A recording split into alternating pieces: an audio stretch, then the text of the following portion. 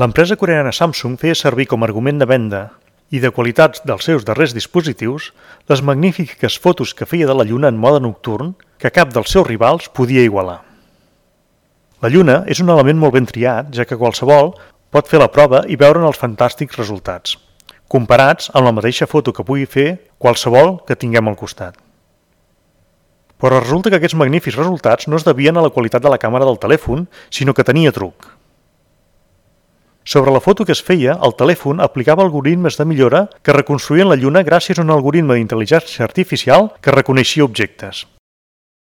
Segons reconeix el mateix fabricant, des de l'aparició del model Galaxy S21, Scene Optimizer ha pogut reconèixer la Lluna com un objecte específic durant el procés de presa de la foto i aplica el motor de millores de detall a aquesta presa.